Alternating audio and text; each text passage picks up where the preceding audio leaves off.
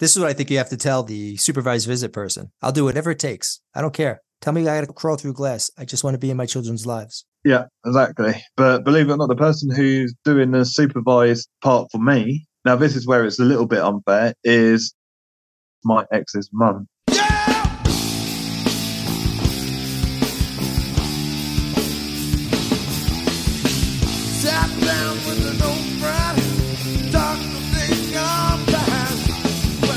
Welcome to Why Daddy Never Cries podcast with your host, Chuck Kelleher. At Why Daddy Never Cries, we'll explore the lives surrounding daddies, their children, divorce, and silent domestic violence. We'll hear real-life horror stories from unsung heroes fighting for the ability to stay in their children's lives. We'll get those voices heard and hopefully find solutions before you lunatics burn the whole place to the ground. Hang in there, daddies. Chuck's here. Chuck Kelleher and Why Daddy Never Cries are providing this podcast as a public service. I've known Chuck for 45 years, and he's neither a lawyer nor a mental health professional. He's not a doctor nor a rogue scholar by any stretch of the imagination. Chuck is simply a guy who's lived in hell for 20 years. Once he found a way out, he drew a map to help others navigate their own way home. The views and opinions expressed by Why Daddy Never Cries, employees, or our guests are their own. Guest appearance on the program do not imply an endorsement of them, their opinions, or any entity they represent. And please, for the love of God, if you have any questions or fears about your unique circumstances, please contact a lawyer, a religious leader of your choice, or a medical professional in your area. Don't fuck this up, brothers, because we're all in this together. We'd like to thank our sponsor, Voss G2, for helping small and medium-sized businesses elevate their brand perception with design.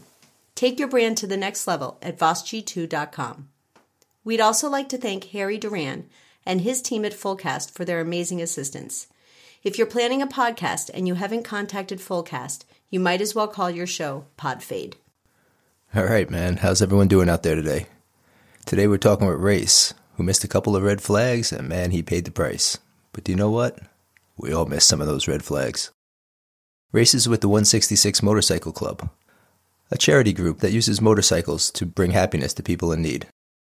The group had 850 members ride to raise money for a boy with a brain tumor. Listen to this episode, I want you to think of something. What would it take to get 850 men to stand up at once and say, I'm a victim of domestic violence and false allegations? And if just 850 men did that, how many children's lives do you think would be saved? Please remember, any advice given here doesn't mean it'll work for you. Each situation is unique. Know your local laws. It's imperative. In a world where headlines scream for attention, we choose to listen to the whispers that hold the true revelations. All right, let's get into this. So, Race, welcome to the Why Daddy Never Cried podcast. How you doing, brother? No, I'm all good.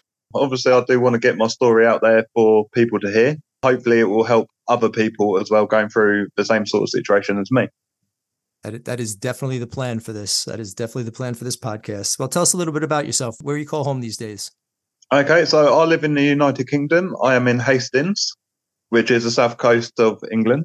Okay. How long have you been there? I've lived here basically all my life, apart from 1 year I spent in Spain, in Torrevieja. Nice. Was that a good year? Oh, yes, definitely. Can imagine. Now, your kids, do they live in the area? They do live in the same country. They are in a different area. They're in Kent. Where's Kent in relation to you? How long does it take you to get to them, if and when you can get there? It's basically about an hour and a half car journey. That's about what I do to get my kids. Yeah. I don't know if you heard Scott's interview a couple of days ago, the musician, but he was doing 5 hours one way to get his kids. Oh, blimey, that's a long old journey. That's a long journey, but he's got a relationship with them today because he did. So God bless him. Yeah, and that's exactly what I'm trying to get with mine. Yeah. And how old are the kids? So my little girl has just turned 7, which was in August. And my little boy, he is now 2, and he was born in May. Great ages. Oh, yes, definitely. So I remarried, and I have a 7-year-old boy and a 4-year-old girl. So we both know what it's like. Yeah. But yeah, the amazing story about before, like all the breakup and everything else like that, an amazing story is my little boy, he was born in my car. No way. Yeah, so basically I was at work. I got a message off my partner at the time, which is now my ex, the one we're obviously speaking about today. She basically sent me a message saying, oh, the contractions are getting bad. So it was quickly bundle my daughter into the car, get her into the car, off we went. Right. And the nearest hospital to where we was living was about a 15, 20-minute drive Okay. from where we were living. And I think I made it about not even halfway there, and it was too late. My little boy was basically already there.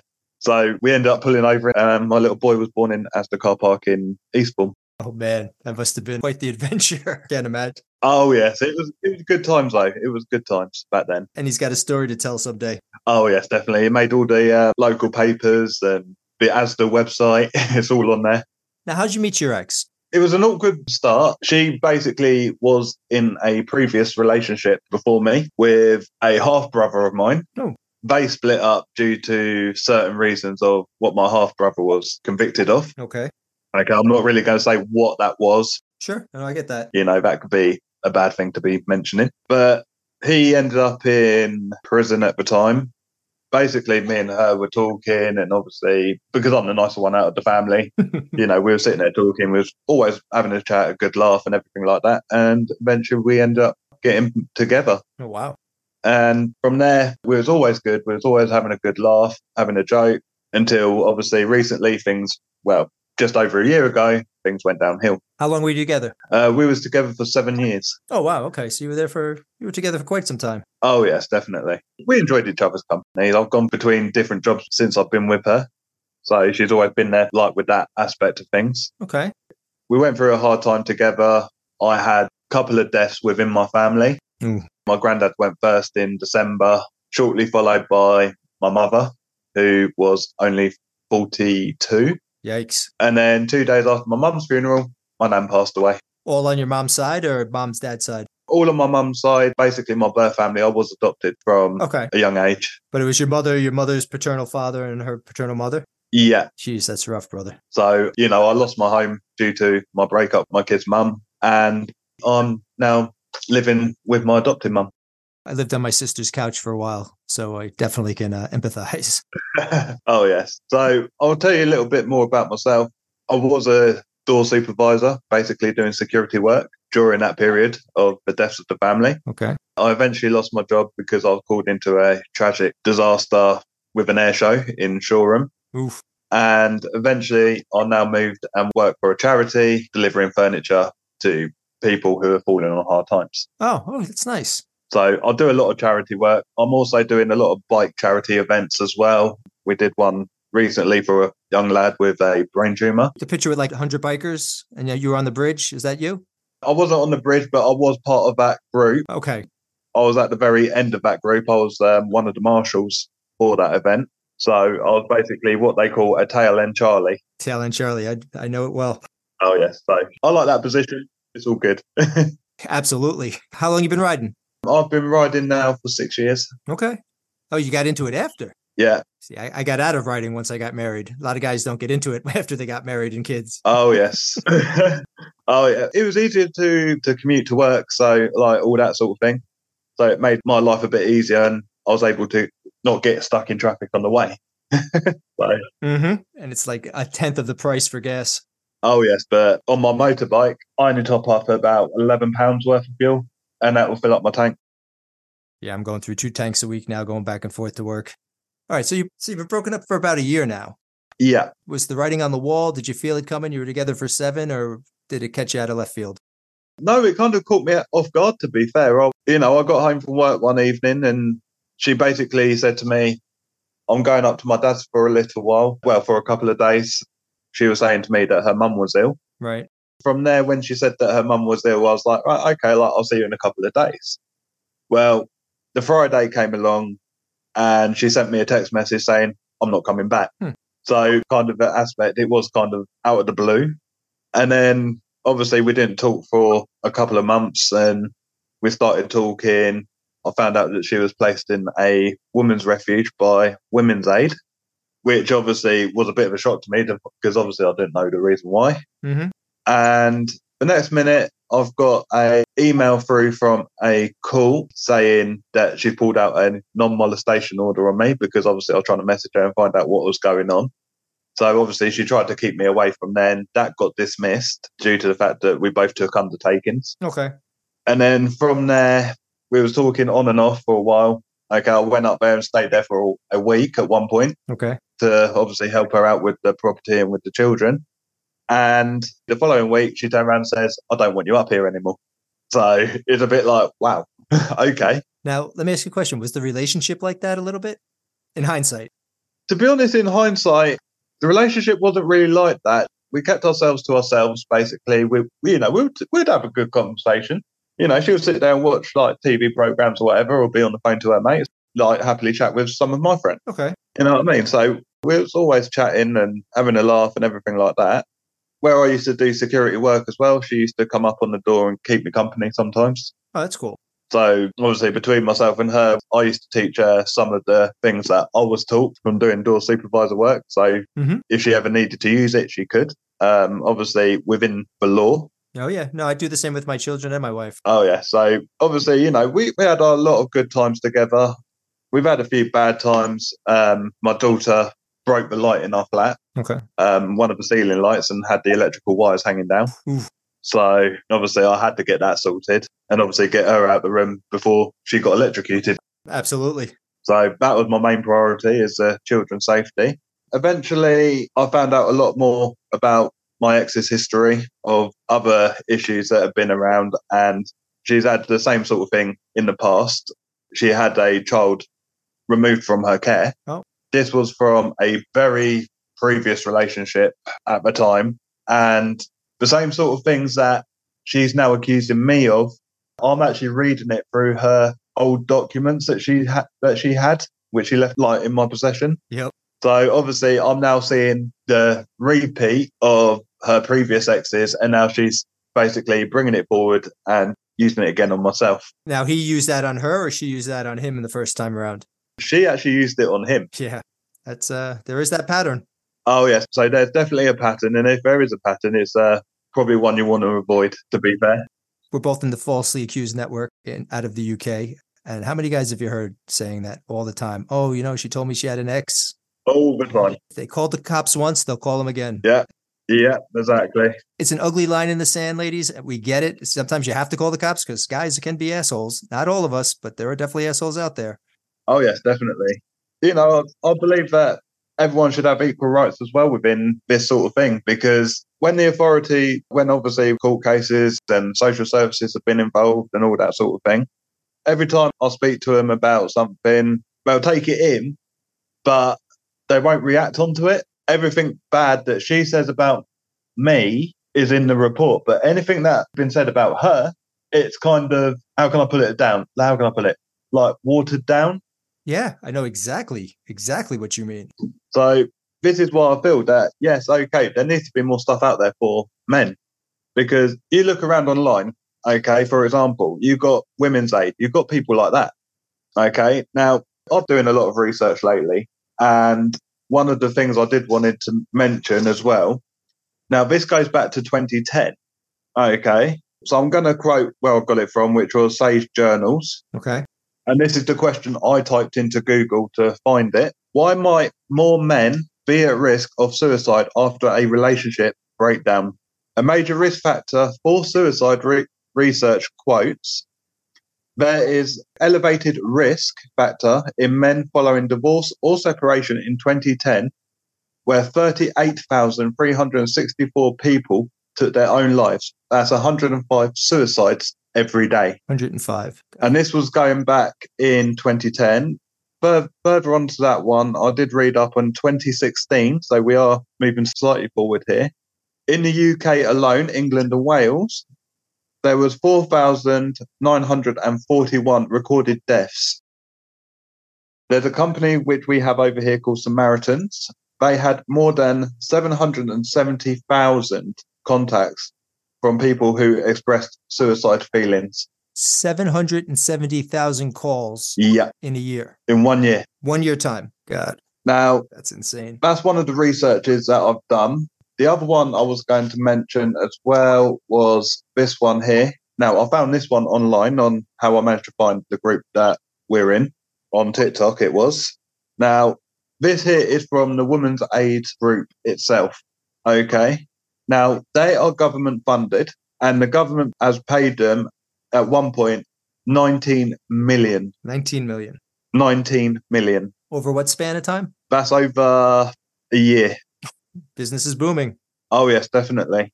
Now, a woman, I don't know the person's name, but I did find this on TikTok as well. A woman actually mentioned on a video that she spoke out recently about Women's Aid, stating that women are coached on what to say to keep fathers away from their children. I believe it. And obviously, I have been doing a bit of research into them as well by looking at their reviews. And one of the reviews I did find stating poor management, poor decisions, no idea what they are talking about, treat staff and women absolutely terribly. And this is on the Women's Aid website. Now, Women's Aid is not a government agency. It's an outside agency that has a contract with the government. I don't really know the ins and outs of it. They are getting paid by the government, but they are a private charity, by what I understand. Okay. I wonder if they're for profit or not for profit, though. People still get paid either way. Yeah, exactly. Yeah, so I'm going to mention some of the things that I was accused of within this one as well, because obviously, the false allegations of what's been told. Okay. One of the things I was accused of was being a racist. Okay. I come from a mixed race family. Go ahead. I'm sorry. Yeah. I'm with you. I too was accused of a racist, and I too come from a mixed race extended family. Yeah. So my birth side of the family, my mum was the darker skinned lady and my dad was a white man. Sounds like a racist to me. So basically, with them being mixed race, that makes me mixed race. Yeah. Maybe that's what they meant to say. Yeah. Not racist, mixed race. I do have a lot of relatives that are darker skinned than myself. My sister, she's even got darker skin than me, which I'm well jealous of because I want it. Yeah. I'm with you. So, I'm well jealous because in the sun, I burn. So, no, I've got a little of the Spanish in me, I guess, because I get a nice little tan going. Oh, yes. Well, I do after I burn. But yeah, that was one of the accusations what was made against me. Now, the most recent one that have come out is an assault. Okay. What kind? Now, the assault apparently that I have done was meant to have dislocated her shoulder. How? I've got no idea. Of course. But I'm supposed to have dislocated her shoulder, which I can assure you now that has never happened. Obviously, I did request, I got interviewed by the police recently about it myself. And I said to him, well, where's the medical record? Yeah. Because surely with a dislocated shoulder, you would have to get medical treatment. Well, who diagnosed it? Where's the doctor? Well, that's what I want to know. And the answer is there wasn't one. Yeah. So obviously that's come out recently. Now, these are all post-separation? Are you guys legally divorced yet, or were you married? We wasn't married. We were living together. We wasn't married. Okay. You have common law over there? Yes, we do. Yeah, see, New York does not. See, that's where I got stuffed.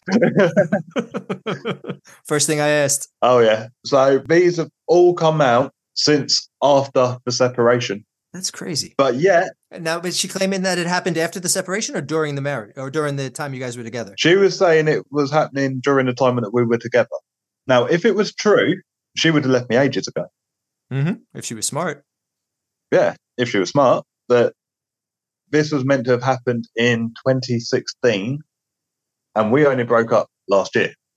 And let me guess, they have no proof on it. You still have yet to be able to prove your innocence, and they're holding your kids from you until that point. Basically, yes. I don't get the UK justice system. I tell you, I've said it on almost every episode. I love our right to a speedy trial, and US has at least got that right. Well, yeah, at least they got something right. Hey, I'll take a win. I'll take a win these days. Yeah, you can take that win. Yeah, so I'm going to mention one of the conversations that I had with the social worker who's involved with the case. Now, at one point, she was requesting that I had supervised contact via a contact centre. And I was a bit skeptical about it because obviously it meant that I would have to pay for the venue. Mm-hmm. So I was kind of like, well, no, I don't really want to do that because obviously me and her were talking at the time, like by phone and message. Right. And basically we set up a plan that I'll go up there like every other weekend, like to spend the time with the children. Okay. That fell apart very quickly due to the fact of 1 minute she was absolutely fine with me, next minute she wasn't. So that kind of fell apart. And this is where I went to the courts to try and get access to the children. Okay. So the conversation between myself and the social worker was about a meeting that she wanted me to go to. Now, this meeting was happening on a day that I'm meant to be at work. Yeah, been there. So I said to her, I said, look, I work Monday to Friday, 9 a.m. till 4:30. I said, you can't really contact me on that because I'm moving furniture all day, like in them times. So would you be able to contact me once I finish work? Well, I got requested to go to this meeting. I can't remember exactly what date it was now. I said to her, I said, look, I can't really take the time off work because we've got a lot of people short at work at the moment and I'm having to cover. And she goes with this sort of attitude, and I'm going to put it across as how she put it. Oh, do you want to see the kids or not? Now, a social worker shouldn't be provoking a situation like that. Agreed. And I have been talking to friends from all over the world. Okay. And they've all said, you need to get in contact with the Social Services Commissioner and all that sort of thing. You need to get hold of the police commissioners and as well. I've been doing all that. I've had a few responses from some of them, but not all of them. What was your response to the social worker? When the social worker spoke to me in that aspect, I kind of was like, well, I want to speak to her manager. And she goes, yeah, I'll send you the manager's number. Eventually, I did speak to my boss and actually managed to get authorization to take the day off to go to the meeting. But everything I said within that meeting, it was kind of just brushed off. It's a waste of time. Yeah. It was a waste of time for me to even go there and even express my opinion. No, I got very lucky with that. I work heavy civil construction on the environmental health and safety side. And when I was going through the divorce, luckily, my boss went through a hell of a divorce. Yeah. And like just like you, the meetings are during the middle of the day. You're like, you want me to pay child support. You want me to pay every incidental out there. You want me to pay for mine and her lawyers. But you also want me to take off from work when I don't get paid, when I don't go to work. I didn't get it. But he covered for me every time. Yeah, exactly. And it's the same sort of situation for me. I mean, my boss, okay, is a good boss. He has his good and bad days. But yeah, I mean, lucky enough, I caught him on a good day and he was able to sort something out for me. Obviously, I was the one then what had to travel all the way to the meeting because it wasn't like halfway between me and her. It was at her end. Yeah, New York State does the same thing. I always have to go into Manhattan where they live. Yeah, so that's another thing which I find is a bit of an injustice to men because at the end of the day, we're working hard to earn the money that we get. And yet we have to spend it on travel to go to a meeting that's never going to be heard at. Now, this meeting was to decide if you could have access to your kids or just to plan the, what the hell do you call these things? A supervised visit. Yeah, so it was there to assess whether that I should have supervised contact or any contact at all. That's insane. But obviously, since then, I have been to the courts and they have stated the fact that I will have supervised contact for a couple of months, which is every other Saturday. And basically, I would be able to see the kids on Facebook every Monday. Okay. So I should be able to see the kids every Monday. Since the court date, that hasn't happened at all. And the reason being is not that long ago, I did have ball at work. I managed to damage my ankle. Okay.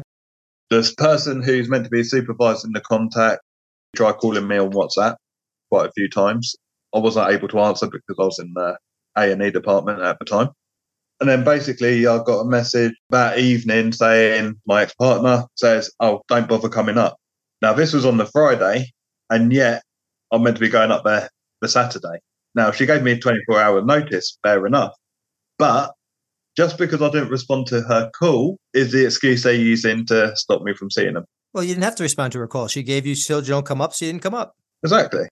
Because I didn't respond to her mum's call, she wanted me to confirm whether I was going or not. Now, I've only been told by the judge to only communicate if I am not going, and that's an hour before. And you know what happens when you do communicate. You're arrested at 1:30 in the morning. Yeah, and I know what happens when I communicate. Basically, I'll get accused of harassment. Mm-hmm. So there's no win-win situation for us men, and I hope that with the group that me and you are in at the moment, we'll be able to succeed in actually giving more men hope that things will change for the better. We are definitely giving more men hope. In just the 4 months that this podcast has been up, the similarities between the stories is uncanny. And if we could pick this up in a 4-month window of just interviewing 24 people, 36 people, maybe, how do the courts not see this? Exactly. And it's like, how did the court justify the fact of what I mentioned earlier about the deaths? Yeah, just to circle back around to that. Yeah. The info you sent, can you send me the links? And I'll paste them up in the show notes. So if anybody's interested in finding any of the stats out or any of the research you did, they don't have to reinvent the wheel. They just click on the link. Yeah, that's no problem at all. Very cool. It's all on Google as well. It's a matter of the question that you put in. You type in women's aid, put in reviews, you'll see the review that I read out earlier. Now, how do we dig deeper into that? Okay, reviews are feelings, which we know we're not allowed to have. Yeah. I'm being cynical, sorry. But some people's business is domestic violence. And without domestic violence, they're not making money. Yeah. And that's what we're trying to stop. We're not trying to stop people who need help from getting help. We do understand there are men like women who are violent. There are women like men who are victims. Yeah. People within these groups. It might not even be the whole organization. It could be a couple of bad apples within the organization. No, exactly. We're never going to know basically what actually really happened unless a woman will come out and tell us. How did you feel when you got your non-molestation? To be fair, I was pretty upset about it because obviously I was still going through the case of what was going on, to go through the court system, the justice systems and everything like that, which in my opinion, I feel are in a way corrupt. I'm not going to lie about it, whether it's the court, whether it's the police, social services, all them sort of things, even the charities, how can I put it, allow parental alienation to form. Well, now they're actually debating that parental alienation is now something that the abuser uses to instill more abuse, which is insane. I've been a victim of parental alienation. Yeah. And I feel the same way. I feel like a victim of that because I had a good relationship with my children. I had a good bond with my children. Same. And now what she's done through the non-molestation and going through all the courts and everything like that, she's now saying I have no rights to the lives that I helped create, which in my word is a case of parental alienation. Another little one which I'm going to mention as well, this was about just in the middle of last year. I went up there one day to see, obviously, the children and find out what was going on, sort of thing. But my daughter turned around and said to me later on that evening, Mummy told us all to go upstairs because I'm afraid that Daddy would have a knife on him. Now, tell me that's not parental alienation. A little bit. Yeah, just a little bit. I've never carried a weapon in my life. She's trying to petrify my daughter of speaking with me. Unfortunately, my daughter is strong mind. So it didn't really deter her. For my daughter to come out with something like that, someone must have put something in her head. Why would somebody say that? Especially a 7-year-old. Exactly. And at that time, probably a 6-year-old, right? Yeah, at that time she was a 6-year-old, yeah. But then the other thing as well, which I don't get. Now, this is something which obviously is a question out there for both men and women. So I do hope that some women are listening into this. We do. Right. So one question I would get, if you're petrified of the person that you've broken up with, would you send them the postcode to the refuge that you have been placed into? No. In fact, they're not supposed to. Yeah, you're not supposed to give out these women's refuge addresses, okay, because they're meant to be a safe house. Mm-hmm. I'm not going to say which one it is, obviously, to protect other people in Absolutely. case, they are going through a real case of domestic violence or domestic abuse.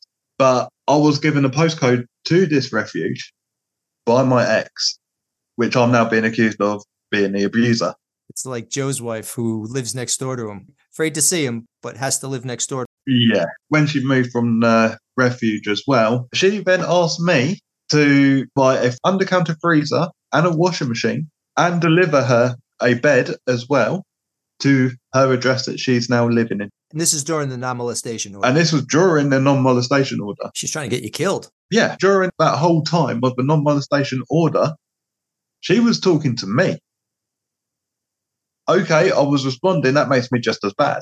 But she was asking me to help her out with things. I would help her. Trying to do the right thing. Now, from a security staff's point of view, I'm going to say, okay, women can be just as bad as men with the assaults. How can I put it? A drunk woman, can I say, could be worse than a bloke. Bear in mind, when a woman goes out, they'll wear stilettos, high heels, or anything. Now, I've seen women take their shoes off and hit men with them. I've seen men fight back. Who's the aggressor at that point? The law states over here in the UK, you're allowed to use reasonable force within the law. Does that apply for both men and women? Because if a man hits a woman, let's say in that sort of situation, after the woman gone at you with a stiletto or whatever, the man is automatically targeted as the aggressor. The woman's a victim. Now, I'm not saying it doesn't happen just one or two, just one way. It happens both ways. Mm-hmm. That's a very good point. And my opinion is, people like with domestic abuse sort of things and everything like that, and I've said the same to a lot of my friends that I've talked to, why charge the bloke as the aggressor if there is no evidence? Wouldn't it be fair to say that both men and women should have to prove evidence of this happened?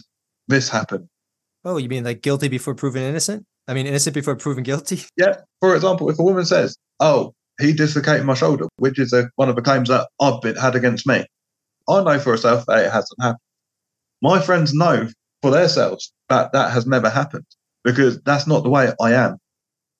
A lot of people over here, we have our own opinions, okay? With the government, we say money, land, and oil, which is a common saying over here in the UK. Money, land, and oil. How do you make money? Through the oil. Where does the oil come from? The land. Yeah. It's government fighting over that sort of thing. But yet again, it can be used in the aspect of domestic abuse. Let's say, for example, you've got a friend of yours, let's say a male or female, it doesn't matter, who wants to go out with their friend. And you say no, due to the fact you know that person's history. Now, that will cause a conflict between the relationship. Mm-hmm. Now, for example, let's say the person they wanted to go out with, okay, they've got a history of being violent or intoxicated, shall I say, through drink or drug. Yeah. Let's do drugs. Drugs is something that's illegal. So whether you're into it or not, it's illegal. You can't do it. Yeah. So we'll use that. Okay. So that person who is actually on the drugs, let's say, could influence someone just as easily with mental health issues to do the same thing. Oh, absolutely. Right. Now, if you're in a relationship with someone who has mental health issues and that person is a bad influence, you would tell that person, no, I don't want you going with them. You're not telling them that don't be friends with them. Just saying that I'm a bit wary of it because of the situation. But it's the same for both sides.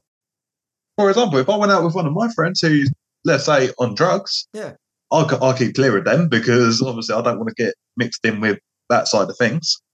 Yeah, you don't want to get pinched. You don't want to go to jail just for being in the wrong place, wrong time. They're in your car now. You're like, now my car gets impounded. Yeah, exactly. So I tend to keep clear of them people, but I know do that sort of thing. A couple of people I know, I'll still get on with them when I see them. But these sort of people, my ex was telling me to keep away from because of their situation. And that's okay. Right? And that was okay. That was absolutely fine by me. And I said to her, well, I don't really want to get involved with what they're doing anyway. I'm not interested. Mm-hmm. But as soon as it was the other way around, she was shouting, screaming, trying to fight me, everything. I was like, wow. What we're meant to do. We try and advise people. We can't tell you what to do. Do you really want to go out? Go out then. Fine. For example, women can advise the man, but they don't like this sort of thing.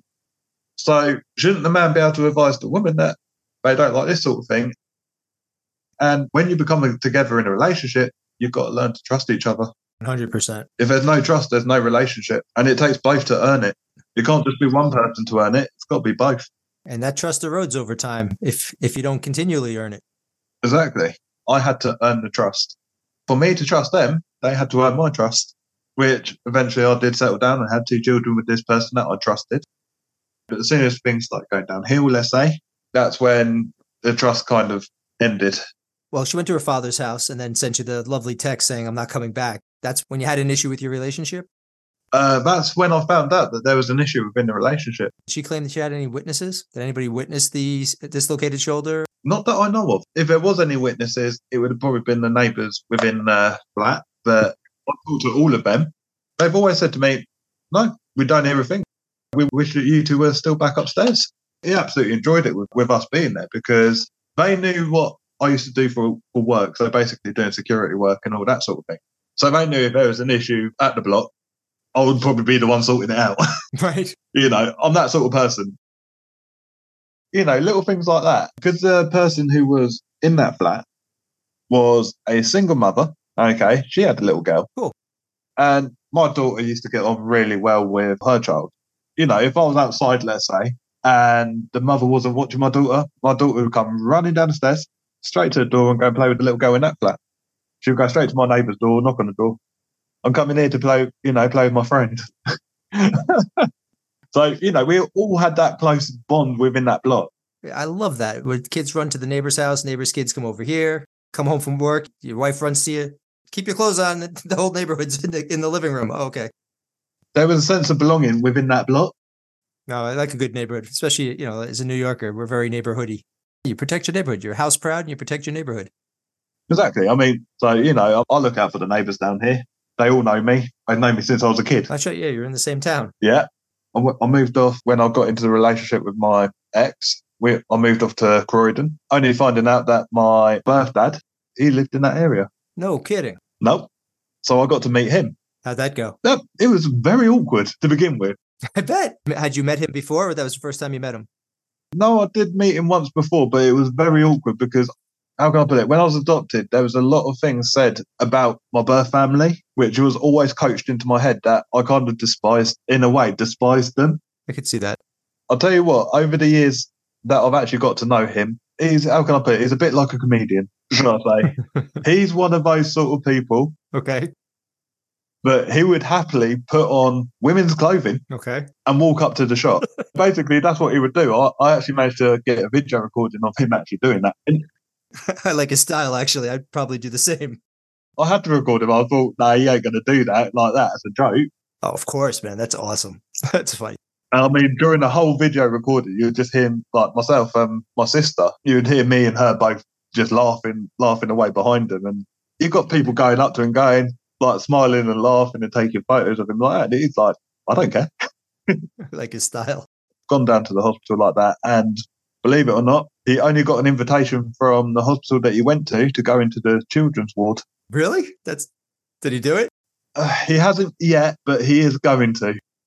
My little guy has been sick. He's been in and out of the hospital. He's doing well now, knock on wood. But yeah, it's tough. Oh, yeah. Man, seeing sick kids. And the parents alone would get a kick out of it. I'm with a group called 1066 Motorcycles. We are a group of all different people from the south coast of the UK.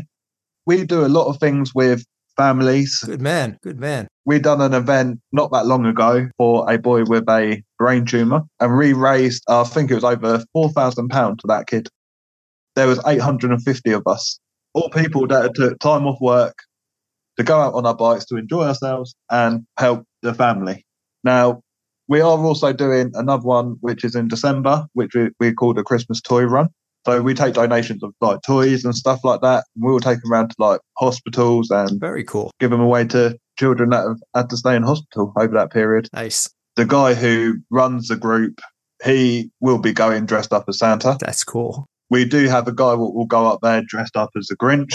So we do have everything as well. We support both men and women. And I feel that like within relationship issues, you've got women's aid, but you need something now for men because men have only got like Samaritans, which are for both sexes, but there's nothing specifically out there that I've seen or been able to find for just men alone. You took my next question right out of my mouth. You talked about there's help out there for children. There's definitely help out there for women. Yeah. There are a couple of groups that I'm part of, but I'm very good friends with everybody in Falsely Accused Network UK. Yeah. And we only have that because of a guy named Mike and Gavin. Both those guys started this, and we know them. So if you didn't know them or bump into them, that was it. There's no resources out there for men. Now, there's more. The US has fatherhood.gov. It's up and coming. Yeah, there are now starting to be more things out there for men. And this is a message to men as well. If you feel that you've been falsely accused, please go to them because they will help you. They will talk to you. We all become very good friends, as I know Mike myself. He's a very lovely guy. There's all sorts of different characters in that group. We're all in there. Come and join us. Okay, we're all going through a bad time, but there is help there. And this is something that needs to be put across, not just like in certain areas, but it needs to go across the whole of the world. I totally agree. It just makes sense. If we know there's a yin, there's a yang. If we know there's a right, there's a wrong. If we know there's a good, there's an evil. And if we know there's domestic violence, then there's going to be false allegations. Exactly. If we know there's false allegations, guess what? There's domestic violence. They go hand in hand. We can't ignore one without addressing the other. And we've been doing that. In coming through a 7-year relationship, what advice would you give to younger listeners today? Or things they could look for? Maybe signs we might have missed along the way? Any kind of red flags? Anything you got? Some of the red flags I do recommend looking out for is if one of the parties go very quiet. Now, some people will take it in 2 different ways. And one of the routes that I found was myself and my partner, we kind of went really quiet. And, it took a lot of work to kind of start talking again. But the one thing I will mention that is if someone does remain quiet for quite a long time, there's an issue somewhere, but she's not wanting to say what it is. Yeah. That's one thing I will say to younger listeners to keep an eye out for, because it will happen. Right. It's not always a bad thing. Sometimes they just haven't got nothing to say. So it can be misinterpreted. But if they start being quiet for long periods of times, then they kind of start looking like they're getting depressed like that. That's when, there's an issue. Yeah, that's smart. Because you're not talking the one-off. Everyone can have a day, even a week, when they just don't feel like talking to anybody. But if you're noticing night after night, conversation after conversation, a different mood with friends than when you show up. Yeah. She's happy laughing with friends, then you come and it's melancholy. You might want to say, is something wrong, and maybe break up amicably. Exactly. If there's such a thing, which there is. A bunch of people who were able to do this and not destroy their children or their family or their finances in the process. And then there's us. Yeah. And then obviously, with the sort of situation that I'm in, if you find yourself in a situation, my advice is, now with children, okay, it's a difficult thing to do, but do not fuel the fire. Yeah. And when I say do not fuel the fire, I mean, kind of take it easy. Let them come to you. Because if they come to you, you know for a fact that you're not the one fueling the fire. They are now trying to work things out. And it's the same with both sides. Men will go quiet. Some women will constantly be on us guys, okay? Mm-hmm. And constantly messaging someone is a good sign of pushing someone away. But it will also make the guy think, hang on a minute, she's being too nice, there's an issue.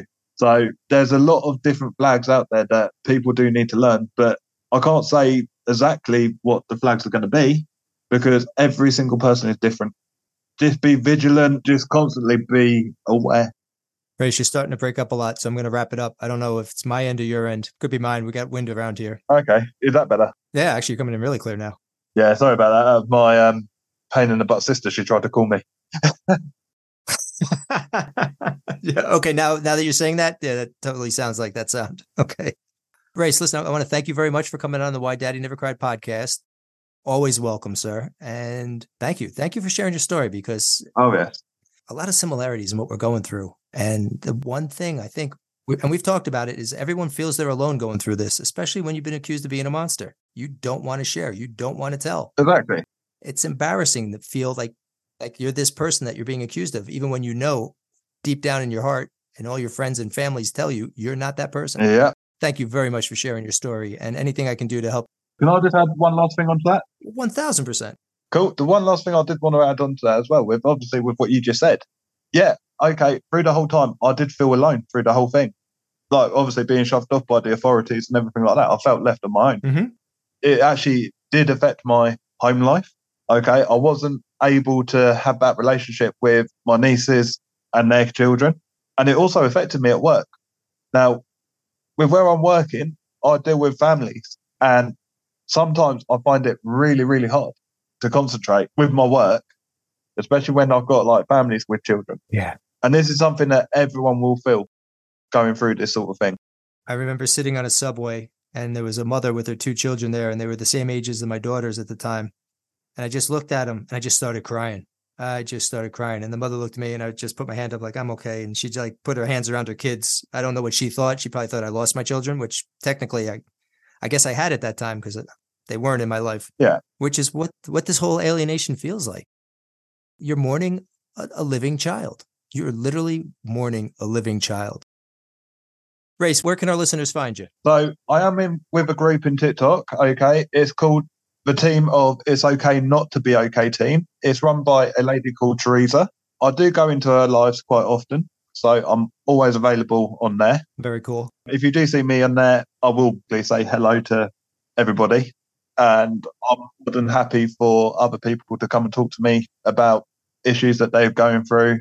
And then I will happily do one-to-one conversations with people privately and try and help you the best way that I can, whether it's both male or female. Very cool. And that's the way we have to be, man. The more we raise all of our kids correctly, the better world we're leaving behind. Exactly. Yep. You know, everyone should respect each other, look after each other, because we all live once. You know, children have one childhood and they're never going to go back to that stage. Once they grow up, they grow up. I do feel a little sad. Not sad. Sad's the right word. I feel bad for my older daughters that they didn't get the childhood I wanted to give them. And they get to see that now with their younger siblings. They see the childhood they could have had if we weren't dragged through this nonsense every single time we picked them up for years on years and years.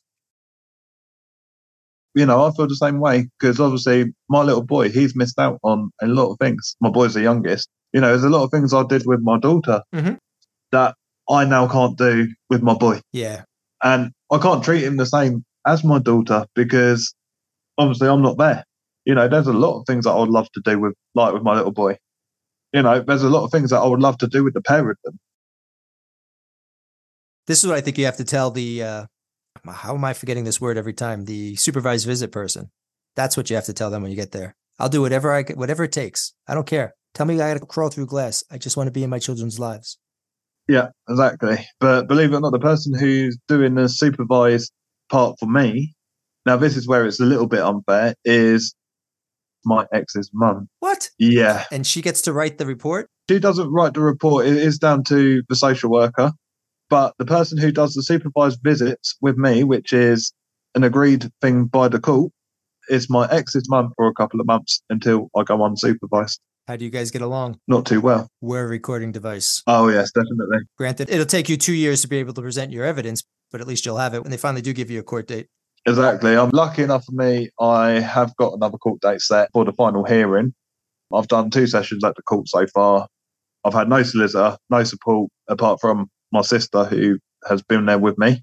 Sisters are great. You know, she came only on the second one. The first one, I went there with my ex-partner at the time because we was actually talking and getting on absolutely fine. But now I look at it, is the reason why that we both went together is because she knew that I had a lot of things that I couldn't have came out with. Right. And I think that was another form of a way that she was trying to blackmail me to being nice about her. That's another thing I would recommend to everybody as well. Do not go to the court with your ex-partner in tow. Try and go separately. Okay. Because obviously with that aspect of you going together, okay, it shows that you're getting on. But I also feel that may also jeopardise your case because the judge will say, well, you're getting on now. You know, what's going on? In hindsight, I'd agree with you on that 100%. We always got along in front of the judges and even the mediators, parent coordinators, which are also useless. Yeah. But yeah, when you get along in front of them, they don't realize that, hey, when the doors are closed, guess what? I get nothing. When you're not in the room, I get nothing. I don't get to see my kids. I get someone who's standing outside on the street while I'm trying to pick my kids up, following us up the block. You know, you don't see those things. No, exactly. One of the things I do recommend, if you are going on supervised contact, do make sure that you are recording conversations. Please make sure you record the calls as well, because if there's any sort of abuse coming across from either his or her side, record it so there's evidence. Now, you guys can legally record over there. Certain states in America, you cannot record a conversation unless the other both parties are privy to it. Guys up in Massachusetts got jammed up for recording because you couldn't do that. Oh, so basically over here, you can record in public, but if it's in a private setting, for example, with the social worker and myself, I always make sure that she knows that I'm recording the call and I've got a witness there to listen in as well. So you'd have to let your ex-mother-in-law know that you're recording the supervised visits. I don't know whether I have to or not. I will be looking into that. I would definitely. But in the UK, if you're in a public place, you're allowed to record basically whatever you see. You know, I would look into that. I would even let your ex-mother-in-law know, oh, by the way, I'm recording this whole thing. That way it could even just eliminate them trying to lie, knowing you're recording the whole thing, assuming you're allowed to and you get that. But I'd definitely get that squared away. That's probably very good advice. I really thank you coming on the show, man. There's some really good stuff in there for some guys that it's definitely going to help them. No, I'm glad I'm able to help some people, hopefully. Today we heard about another red flag. She had a child removed from a previous relationship. Is that the end-all, end-all? No. But did she seek professional help afterwards?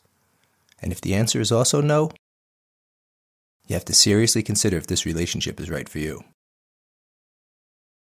Also, we've seen another person accuse multiple people of abuse over the course of her relationships. Big red flag, people. Once they've called the cops, they'll always call the cops. And yes, again, disclaimer, sometimes you gotta call the cops. Sometimes guys are assholes. Not in this case, and not in the cases that we're hearing on this show. Remember one thing, Race recognized that he was equally guilty for responding to her texts. Gentlemen, these aren't the girlfriends you broke up with and went your separate ways, and then maybe every once in a while hooked up again. These are the girlfriends that called the cops on you, put you in jail, literally and figuratively. Race went to court to get contact with his children. And what did the court so graciously give him? But supervised contact every other Saturday and Monday on Facebook. La-di-fucking-da. No wonder society's crumbling. If you ever wonder why these guys lose their fucking minds, think about that. Since the court gave him his menial daddy access time, getting together with his kids hasn't happened. So who's coercive controlling whom? And yes, unfortunately, seeing families together will mess with you from time to time. Embrace it. Cry if you have to. And just know, in your heart, someday you'll be reunited with your kids. And God willing, everything will be okay. We must get our voices out there. Send us your stories to whydaddynevercries@gmail.com or whydaddynevercries on Facebook.